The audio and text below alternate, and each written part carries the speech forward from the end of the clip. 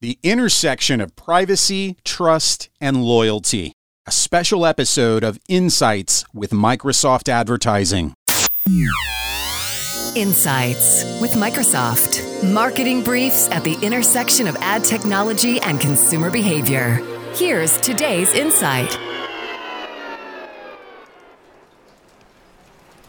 Hello, and welcome to a special episode of Insights, the first of 4 in a series called In Brands We Trust.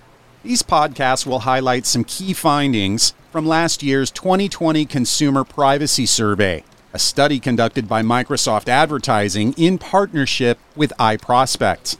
This global survey was comprised of 24,000 participants, spanning 16 countries on every continent outside of Antarctica.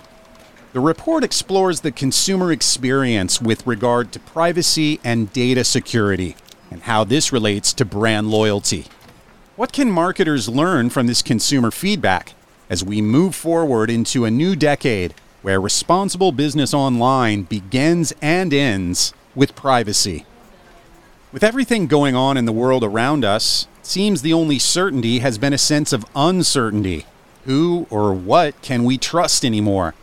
This is especially true in the ubiquitous tech world. A quick review.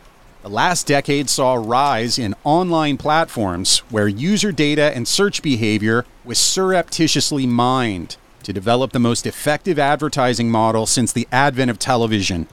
Targeted advertising has been a boon for marketers and, in some cases, even consumers.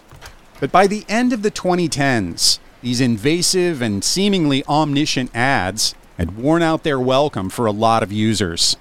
As a result of the chorus of consumer backlash, certain regulatory measures were enacted, forcing brands and marketers to adapt.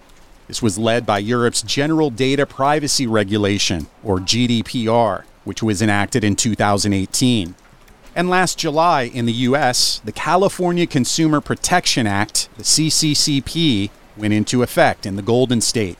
It is widely assumed that the popularity of the CCCP will be a bellwether for the rest of the 50 states to follow suit. On top of this, some of the titans of the tech world have announced sweeping new policies, underscoring their commitment to consumer privacy going forward.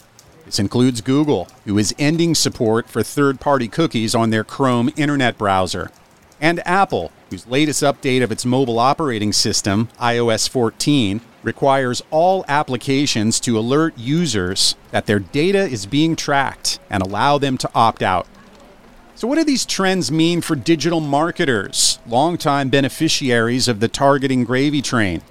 Big change can be scary, but hopefully they have begun to look beyond immediate performance metrics, off to a horizon of trust and loyalty. You see, privacy and data have everything to do with the long-term strategy used by marketers to find and engage customers. According to our research, 85% of consumers say they'll only consider a brand if they trust it. But what goes into trusting a brand? As a consumer, are you willing to share data and information with a brand that you are unfamiliar with? Our study says no.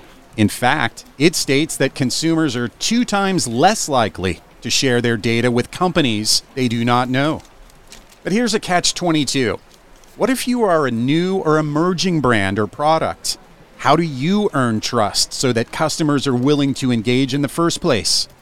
Kevin Plank, the founder and CEO of Under Armour, famously said, "Trust is earned in drops and lost in buckets."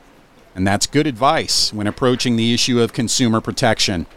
Data privacy is based on practical concerns, such as how data is collected, stored, and shared with third parties, and whether individuals have the right to determine what, if any, of their personal data can be made public. These considerations are the fundamentals to the previously mentioned GDPR and CCPA regulations. But even these basic guidelines can change somewhat depending on who is using the data in question. And this condition is rooted in one essential human emotion: trust. Trust starts with responsibility, the assurance that we as a company or digital marketing agency, say, will be responsible with your data and keep it secure. It begins there, but it goes beyond this. It's about understanding people's values and making them feel recognized and respected. When you do this as a brand, that trust grows into permission. Customers give us permission to use their data in responsible ways that provide value to them. It allows us as marketers to be more meaningful and more incorporated into people's lives. And this leads to loyalty. Perhaps the secret of earning trust is to start small, like only asking for the data required in an initial engagement. For example, if someone is signing up to receive a newsletter, you can start by collecting their name, email address, and the topics that the individual is most interested in. You could also inquire about their job title or company name if it's a professional newsletter. Then, after you build the relationship and deliver on your promise of respecting their privacy and being responsible with their data, you can ask for more information. Now, all this trust building requires effort, which can be challenging and costly. But there is a much greater opportunity cost of not building trust and a significant upside to building and protecting it.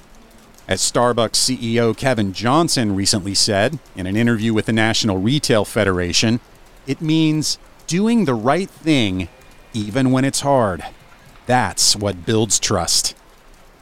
Next time on part 2 of In Brands We Trust, we're going to look at the privacy bare minimum and how empowering your customers leads to greater engagement with them. In the meantime, if you'd like to read the full white paper, it is waiting for you at aka.ms/inbrandswetrust. You've been listening to the Insights Daily Voice Skill presented by Microsoft Advertising. Tune in every day for more insights on this smart assistant platform or subscribe to us on Apple Podcasts, Google Podcasts, and Spotify.